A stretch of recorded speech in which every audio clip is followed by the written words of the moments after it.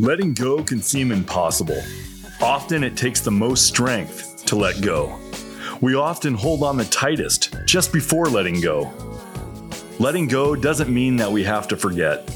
It means that whatever it is, it can no longer control our mind. We have trouble letting go to our pain and other unpleasant emotions about our past. We often think that those feelings are part of our identity. In some ways, we may not know who we are without the pain. This makes it nearly impossible for us to let go. The hardest part of letting go is the uncertainty. This reminds me of the story of the 3 people and their sacks. Once upon a time, there were 3 people. Each of them had 2 sacks, one tied in front of their neck and the other tied on their back. When the first person was asked what's in their sacks, they said, "In the sack on my back is all the good things that my family and friends have done. That way they're hidden from view. In the front sack are all the bad things that have happened to me. Every now and then I stop, I open up the front sack, take the things out, examine them, and think about them." Because the first person stopped so much to concentrate on all the bad stuff, they really didn't make much progress in life.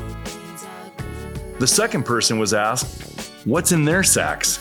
They replied, "In the front sack are all the good things that I've done.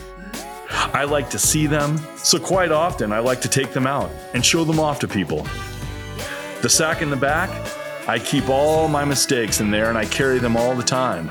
Sure, they're heavy and they slow me down, but for some reason, I just can't leave them behind." When the third person was asked about their sacks, they answered, "The sack in the front is great. There I keep all the positive thoughts I have about nature and the world around me, all the blessings I've experienced, and all the great things about people who have helped me along the way. The weight isn't a problem. In fact, it's no weight at all. The sack, it's like a sail of a ship. It keeps me moving forward. Now the sack on my back, it's empty. There's nothing in it. I cut a big hole in the bottom. In there, I put all the negative things that I think about myself or hear about others. They go in one end and right out the other.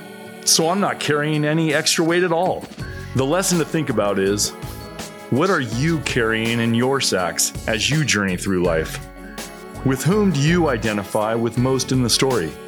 The one who forgets all that is good in their life and only remembers all the bad things that have happened to them? The one who has the tendency to remind others about the good things that they're doing while hiding the mistakes they've made, not really letting those mistakes go? Or the one who remembers all the blessings in their life while acknowledging and letting go of negativity and ill judgment towards themselves and others? Let's find the strength to let go of our need to always be right and to control everything. Let's find our strength to let go of false expectations. We have the power to let go of our fear of the future and our attachment to the past. Let go of our need to be perfect and the need to judge others. Let go of our need to be attached to things, and please let go of our attachment to certain people. Here are 8 ways to start letting go. Make the commitment to let go. Put your pain into words. Stop blaming others. Accept things as they are. Forgive yourself and others. Focus on the right things that give you joy now. Find support in people that fulfill you. And most importantly, never be afraid to seek professional help.